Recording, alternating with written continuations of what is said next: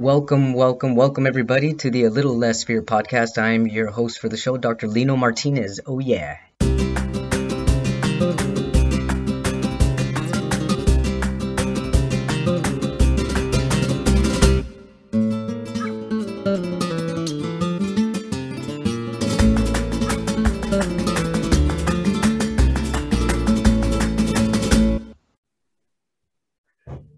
Welcome back, everybody, to the A Little Less Fear podcast. Today, I'm really happy to introduce Coach Lee Hopkins. He's an expert on making long-standing, genuine friendships, and he's gone through a lot to be where he's at today. And I'm actually really excited to talk to another trans man because, as everyone knows, I'm trans, and I don't get to interact with too many trans people. So welcome to my show. Welcome, Coach Lee Hopkins. Hey, I'm so glad to be here and so glad to talk to another fellow trans man. Yeah, it feels great, right? It's like Yeah. the whole brotherhood quote unquote thing is real. Like I remember when I first I remember when I first started my transition where I'd be like, why are people bro this, bro that? What's going on? But it wasn't until I actually started meeting other trans men and I feel like the automatic love, it's like Yeah. it's just like an automatic love. That's the only way I could say it. It's like Absolutely. It's like what I've been through. yeah, yeah, exactly. Yeah. We get each other. It's really awesome. So high five. Yeah. Yes. So, tell us about your journey and how you got to become a coach and doing what you're doing. Yeah. My journey was started from a small town in Ohio. I grew up in a little town and I just basically felt like I wasn't able to connect with anybody. And so when I get to college, I thought I would have a different experience and I wanted to, but it just seemed like I was rejected from any group that I joined, any group that I tried, and it just talking to people was really difficult for me. So I tried, but it didn't work. So then I decided, you know what? Forget the entire state of Ohio, leave it behind. I'm going to go to California. I live in California. I had an opportunity to reinvent myself, become a new person, and do new things around new people who probably had a different mindset. That's what I was thinking, had a different mindset. Mm-hmm. But I still felt myself being very, very, very lonely. I even created something like a Central Valley karaoke, which is it's a karaoke essentially group. So I was out at the karaoke bars. Yeah, I'm there. I was up all the time because I wanted to socialize. I wanted to connect with people, and I had liquid courage to help me do that. So I was pretty popular on the scene too. I made quite a name for myself in the karaoke scene. People knew who I was, but I was still so lonely, so lonely. And so, finally, an opportunity to move to Chicago. Now, I didn't just get money and move. I just had some opportunities arise. I got a promotion at work and I moved to Chicago. And I thought this is better. This is much better because I landed in the Central Valley of California, nowhere like LA or San Francisco. But I landed in the Central Valley of California, still new people, still new ideas and things. But when I moved to Chicago, I'm thinking, man, this is the big time. All right. This is like the second largest city. And I'm going to find a lot of people who understand me and who I am and what I want. And it's not going to be a problem because if I can be there, I'm going to find those people. Sure enough, I did find my community. I found the trans community. And when I came to Chicago, I transitioned. So about 6 or 7 months here in Chicago, I found the right language. I found the right people. I found the education. I found the support to transition. But then, guess what, Dr. Lino? I still felt lonely. So lonely. We had this brotherhood connection here for just a second. We had that, but there's something else. There's something more to my identity. There's something more to me. And I wasn't able to really make a connection. So something else was calling you deep down inside. And would you say it was more of a calling? This is like something that I was hiding. Yes, I feel like there was something I was hiding. And I thought that the idea was that, well, I'm trans. And as soon as I live that outwardly, that you wouldn't feel lonely anymore, but you still continued to feel lonely, even though you were like feeling you were actually getting into the right quote unquote skin, but something still was missing or empty or what. So what happened? Yeah. So then I just started to spend more time with myself, like understanding myself. So what happened was I went on a journey of self-discovery. I actually went to therapy, and there Good for was, you. yeah, I recommend it for people. I recommend it I recommend it for everybody, okay? Everybody, even my not just cat needs because. therapy, okay? And when I say therapy too, I mean talking about stuff. Like Yeah. just Yeah, talk to just talk. somebody about something. Yeah. Yeah. So I had somebody, well, I had the idea, or the feeling, or whatever carried with me, was that I was afraid to share who I was. And I thought that I had to go find the right people to help affirm who I am. Right. Right. So here I go. I leave Ohio. I go to college. I'm in college in Ohio, and I'm looking for these people. I'm in California. I'm looking for these people. I'm in Hmm. Chicago, and I'm looking for these But people. you're really looking for yourself, huh? Thank you. Thank you. Yeah. Yes, I'm really looking for myself. I'm really looking to find out who I am and what I want, and being able to live that outward. So when I went to counseling, I understood that, I learned that, and I felt so relieved, felt so great that I had to go and share this with other people. And that's how I became a coach. It's my story is that I spent so much time hiding and running that when I finally faced myself, it's hard. It's not only Mhm. hard to face yourself, but it's Right. also hard to go and express and live that truth. Oh, yeah. And so I wanted to share that with people. Like, this is how I did it. This is what worked for me. And I'm sure it can work for you. And man, does it feel wonderful? It sure does. Yeah. Yeah. And so when did you actually say, you know what, this is what I want to do. I want to help people be in the same shoes that I mean, people that are in the shoes that I was in. I want to help these people. When did you actually step into that role? This was maybe, wow, a few years, 4 years ago. I started with the idea of patterns of possibility. And I was I working love a that name too, by the way. Patterns of possibility. That's awesome. Thank you. Yeah, it's all about those patterns that we discover. So I discovered the big, large patterns was just basically to run away, Ohio, California, Chicago. And then within Chicago, I was just running from group to group to group and looking for little things to tweak in these patterns, looking for little things. So I came to the city, and I connected with the people in the bar scene. So I'm connecting with people. People know my name, they know my drink. I hang out with them after the bar closes. I hang out after the bar closes in the bar. I'm on the scene with these people and enjoying it. And so I was like, well, I thought that I was doing something different, but what am I doing? That's not right. So I was working a full-time job, and I'm starting to pay attention to these patterns. And I'm like, yeah, you know what? It works for me. What if I just tried talking to someone else and seeing how that worked for them? And it's Mhm. just like, it wasn't just all of a sudden business. It was kind of experimenting with people and recognizing experimenting with people sounds rude. No, but I know what you're saying. Yeah, you're just basically just trying to pick up the cues and just trying to keep making that path. Yeah, yeah. And so then I realized, wow, I really like this. I really like what I'm discovering about myself. And I also like that it lights up people's faces. Other people Mhm. are excited about it too in Yeah. conversation with me. So I'm working, trying to find my own way to connect with other people, and discovering that, yeah, I'm connecting with other people. And I want to share with them how they can connect with other people. So about 4 years ago, I made it a business, but I didn't really start taking it seriously until a couple of years ago. So what? How did you make it? How did it become more serious? Oh, well, it became more serious as in doing it full time. I see what That's you what, mean. yeah, it came because there's a bit of fear about stepping out there on the ledge and saying, well, I'm going to base my entire income and livelihood and lifestyle on something that has been proven to work for other people, but I'm not absolutely sure I can do it.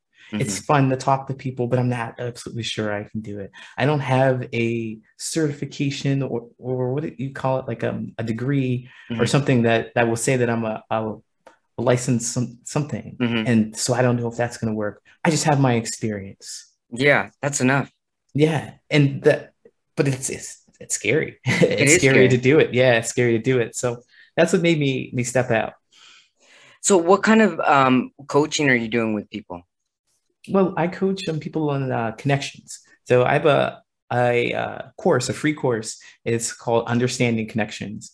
And what it is, it shares with you the three kinds of connections that you're going to make with people. And there's the one with me, which is yourself, me, Mm-hmm. me. Mm-hmm. And then there's the one with you, which is you and another person. So me and another person, just one other person. It's your interaction between that person. And then there's we. There's large dynamics, group dynamics, there's social constructs and the interactions that you're going to have with them. And so what I talk about is the creation or the connection between me first. It happens before it happens with anything else. So So true. I talk about how my experiences, I'm out there trying to connect with other people and trying to connect with you, but I don't know who I am. So I want to tell you all about what I want and expect from you, but I don't even know about myself. And so Right. I find myself in relationships where I'm flipping out and I'm upset and I'm like, you should have known, but I don't know how to express my feelings. I don't know what I need from you. And and friendships like that, that would blow up because I don't know how to get my needs met because I Right. don't know what they are. Yeah, so I teach people to be strong and be founded in the me. Who am I? What do I want? And how I'm going to get it.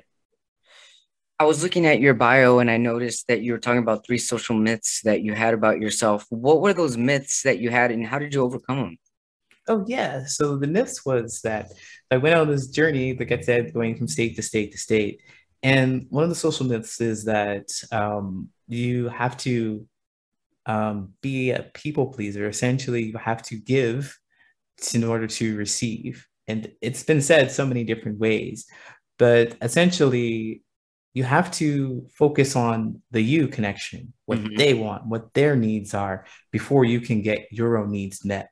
And so I went around doing that thing. I went around giving, trying to be accepted. And so I'm thinking that is something that creates that genuine connection. And then there's another connection. There's another one that's there with you. It's just about rejection, and that's at the core of it. It's the core of feeling rejected as being a punishment.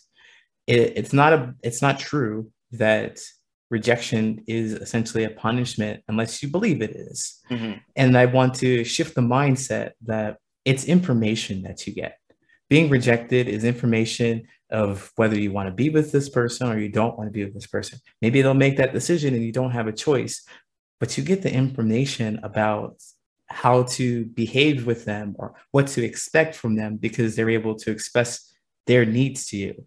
And I want to stress that changing the mindset about that really helps you move on and get your own needs met. Oh yeah, absolutely. I always tell people that rejections are redirections. That's one of the biggest things I've seen. They're just redirecting you. It's a new Yeah. direction. That's all it is. Yes, absolutely. I like that. Rejection is redirection. So how's it going with the karaoke? Are you doing that also in Chicago? Well, I tried. So that's one of the things I did when I landed. I Sure, it tried was here. tough with the pandemic though. Yeah. I mean, this, so this was 6 years ago when I started. I was like, yeah, I'm gonna Oh, that was pre-pandemic. pre-pandemic. And then my voice changed. Yeah. So You're like, I what am was I up gonna sing there. now here? You're like the Humpty Dance. Exactly. Dude, because I was Yeah. like, I love the Spice Girls. I mean, Yes. I was doing the Spice Girls, Oh but my it goodness. You didn't could still quite do the work. Spice Girls, just bring I the tone can down. bring it down a little bit. It's like, Yeah, just bring it down a little bit. Yeah. I see it's just I'm not used to it. That's But funny. yeah. And so the people that you're coaching, are they LGBTQ family or are you talking to a wide range of a big spectrum? When I talk to a big spectrum of people, it doesn't have to be just straight people. So Yeah. it doesn't have to be cishet people, okay? Mhm. But the point that I want to make is that everybody has this experience where they're hiding something and Yeah, or they don't, and they may not know what it is. right. And if they do know what it is, they're afraid to bring it out and live their truth. And I want to help people understand what those things are and how to live their truth. So I can relate to this experience with anyone because although specifically I'm trans, I went through this process believing that being in this new body is going to make me feel less lonely. Mm-hmm. It did not do that for me. And other people, other trans people, other family may be experiencing that too. Well, I'm darn happy with what I did. I like it. Okay. Right. That's not the problem. The Mm-hmm. problem is that I'm facing rejection again on top of the rejection I was trying to run away from. What type of rejection were you experiencing when you talk about rejection? I thought, oh, so let's say before I transitioned, so I was a lesbian. So I came out of the closet, and that was an experience. So again, I'm feeling like, well, my family was pretty um, religious and not really accepting of that, but they accepted me. I think more like they're like, yeah, okay, this person. I mean, it just didn't feel like I was generously open It armed. didn't feel Yeah, like genuine. yeah, it didn't feel quite genuine. And that's with me and that's with other people as well. It's just like I felt like this is rejection. I could be projecting that as well. But that's the kind of rejection that I felt. And, there were little things like, what can I do? What can I give to a person? And it just wasn't good enough. Mm-hmm. And that was a rejection that happened in many of my relationships. And I mean, friendships too. It's like whatever I want to give, whatever I can give or I'm capable of, because I thought um, giving time and energy was the equivalent to love and connection. And that's not true. No, it's not. That's just not true. And I didn't know Right. that. So I'm thinking, well, I'm being rejected when I'm trying to give my love, which is my time and energy. I'm thinking, and it's just not the same thing. So I get rejected because of those things.